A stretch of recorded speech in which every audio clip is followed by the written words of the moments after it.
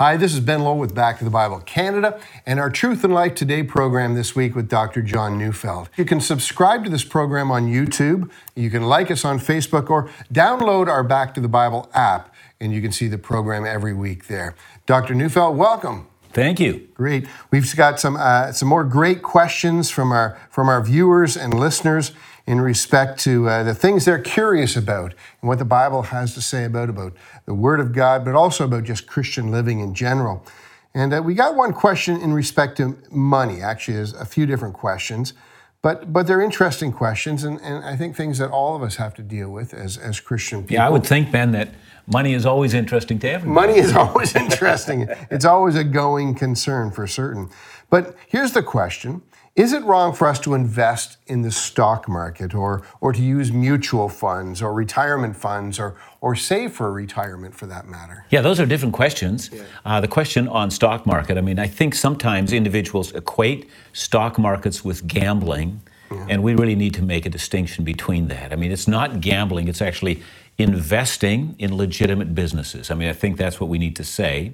And so I can't see any reason why we would have an ethical concern unless the company that we're investing in is an unethical company. Mm-hmm. And as you and I know, that brings up the whole issue of mutual funds, because the whole premise of mutual funds is to invest widely in numerous different companies. And most of us, and myself included, who have mutual funds, I don't know everywhere where my money is invested. And so there are these things called ethical funds, which try to make sure that certain ethical guidelines are dealt with, and some are more successful in doing that than others. So I think that might be an issue that people need to look at. So the issue isn't regarding investing in mutual funds, it's just being aware of what those mutual funds represent. Sure, exactly, yeah. Let's consider good stewardship. We've had a few people who would ask us, how do I use my money? How do I become a good steward? I recognize that there's, I tithe to my church, I give to ministries. Am I at liberty, though, as well to use my money for my personal benefit, for vacations, or should I feel badly about that? I'm going to say this. Everyone's going to use their money for vacations, so some might feel badly about it and some won't, but we're all going to do it, right? So let's come to terms with that. I think the idea of stewardship is the idea that God owns everything and that God has entrusted to us the amount of money that He has, and He's asked us to invest wisely. Now, out of what is God's, God allows us to give ourselves a salary. I think that's the way to look at it, so that He allows us to use our money in a wise way. So, we're going to have to ask ourselves questions in terms of personal expenditures. How much is too much? How big of a house do I need? What does simple living actually look like? All those kind of questions I think are real questions, and I think that honest Christians are going to ask themselves those questions. I've sometimes wondered why it is that whenever our income level increases, suddenly our expenditures increase at the same time. It would be wonderful to see believers to say, God has blessed me. I'm going to use this additional blessing and invest it wisely in kingdom ventures. Yeah. So I think that's what we really need to ask. How, at the end of the day, when I appear before the Lord and I hand Him over my bank statements, and when He examines them, will He say, "Well done, good and faithful servant," or was everything simply spent on myself? I think that's an issue. Yeah. We had a passage of Scripture that was being asked about that has some respects to do with money, and so let me share it with you, and then you can just respond to help us understand it. And it's found in Proverbs chapter 13 and verses 7 and 8, and it says, "One man pretends to be rich, yet has nothing. Another pretends to be poor, yet has great wealth. A man's riches may ransom his life, but a poor man hears no threat." Yeah, that's a beautiful passage of Scripture. I think maybe take it one section at a time. Sure. One person pretends to be rich, but has nothing. Now, I would think that in our culture, that's really prevalent, because I think pretending to be rich, especially, are those people who live on indebtedness. In Canada, the level of indebtedness continues to rise, and it has a lot to do, I think, with the low interest rates that we're going through right now. But many of us are thinking, well, this is going to go on well into the future. So whenever we take a loan, we are banking on several things. One, that my health is always going to be as it is today. And we certainly don't have that. Scripture is very clear. The other thing that we say is that my income level will always be, and so I think that things will going to remain the same. Of course, you and I know that there are individuals who don't even ask themselves that question. But I think the person who's pretending to be rich is the guy who's bought himself a nice car, and he says, well, I can afford to make the monthly payments, and if I can't, I guess they just take it away. It's the person who overextends on their credit card and begins to buy things and eventually finds out that he's at a 17% rate of return, which he's now paying to the credit card companies rather than investing in the things that the Lord has. So you're investing in Visa and MasterCard rather than in the work of the Lord. So I think that's just, frankly, Ben, I think it's a sin. Okay. I've always said that individuals who have that problem need to have plastic surgery. They need to cut up their cards. Yeah. And they need to remember that, God in His mercy and providence has given us a certain amount, and we're called upon to be righteous in our dealing with it. So I think the person who's pretending to have a lot is the person who's in debt up to their eyeballs. Okay. That's what we're talking about. Yeah. And Scripture speaks against that.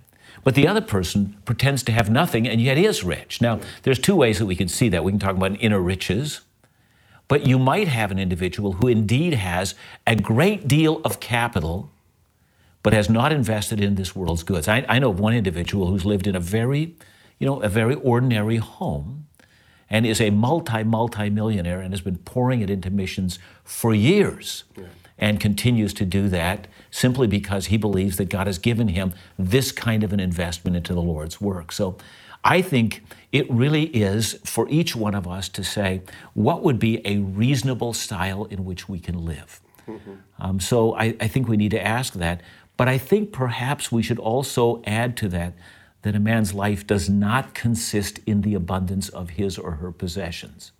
And so we need to say to people, your worth being in the kingdom of heaven has nothing to do with the bottom line in your bank account. Isn't it interesting? Because you know many, and I know some of these people that are actually very wealthy, but you would never guess it walking down the street. Yeah.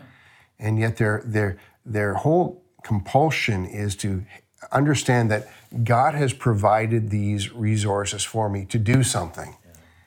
And what He's chosen for me to do is to invest in the kingdom.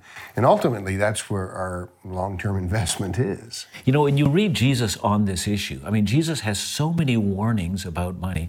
It always surprises me that we're not taking Him more seriously. Yeah. If money really is a trap, and the love of money has upset the faith of many and pierced them through with many griefs.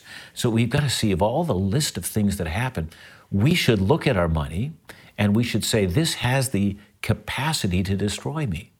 I suspect very few people say those things, and we deal in such a cavalier fashion with it. So again, I think that the antidote to all of this is to ask myself the question, what do I need to live? And the question of vacation comes in. Why not take some time and rest, recuperate for the next leg? Ben, if I'd like to add something else too, and that's the whole issue of retirement, because more and more people are beginning to realize that, if I can get a big enough pile, at the end of my life, I can drop out of life, do nothing, live on a wrinkle farm in Palm Springs, and just kind of drop out on life. And you've got to ask yourself, is that what Christ created you for? Is that your task and your goal in life? Or is your task to be productive in the Lord's service for a lifetime and then to go home and stand before Him and say, well done, good and faithful servant? An excess of money can lead individuals to a life in which they accomplish nothing because they're simply living on this nest egg that they've developed. So it's really not the nest egg that's the issue, though. It's what am I going to do post my official retirement? Is how am I investing my life and my resources? Yeah, sure, it absolutely is. Although I think, and there's nothing wrong with a nest egg, and I'm going to argue that exactly. Yeah. There's nothing wrong with that. In fact, Proverbs talks about that the fool is the person who spends everything that he has. And the wise man leaves something left over, and that's just wise living. Yeah. But at the same time, we're going to recognize that we take nothing with us. Yeah. And at some level, Ben, I think we should try to understand how we can live by faith. Yeah. Is there something God is asking me to do that maybe it's just going to stretch me a little bit monetarily. You know, and instead of opting out, this could perhaps be the most productive years of ministry that you might ever have. Oh, it really could be. A person retires from their work life and then invests in the Lord's work. And you and I know a lot of individuals who maybe their best years are doing that kind of thing. Volunteerism, looking to pray for leaders, adding wisdom to all that good stuff. Can enrich so many. Now, you told me an interesting story, and we may have done it on air or talked about it on air, about this woman who had retired and she was going to spend the rest of her time doing something. But every year she would go away, and you found out what she was doing later on, I think. Can you tell that story? Yeah, it's a beautiful story. She used to, when I was pastoring, she worked in our info desk, and she always say, Pastor, I'm not going to be here in December. All December I'm in Mexico. And I thought, well, good for her. She's taking her... the darkest time of the year in this country, and so she's getting it.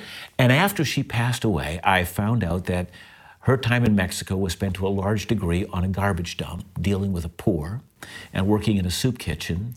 And the pastor of the church that she was working with in Mexico wrote me to tell me how much she had meant to them there. I was overwhelmed. She had told no one. What a beautiful story that was. Yeah. Well, thanks so much, John, for our time together. You know, just talking about the whole issue of money that can be a taboo to some people, but God is interested, isn't he? Well, he is. And I must say that whenever I've spoken on money in my pastoral ministry, I have found that I got more criticism on money than I could have on end times, women in ministry, sexuality. I mean, you name it.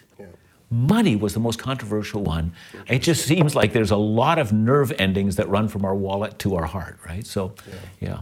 Thanks so much for joining us. And remember, if you want to know more about Back to the Bible Canada, more about Truth and Life Today, you can go to backtothebible.ca. And in fact, you can even donate to support the ministry there as well. Thanks so much for joining us.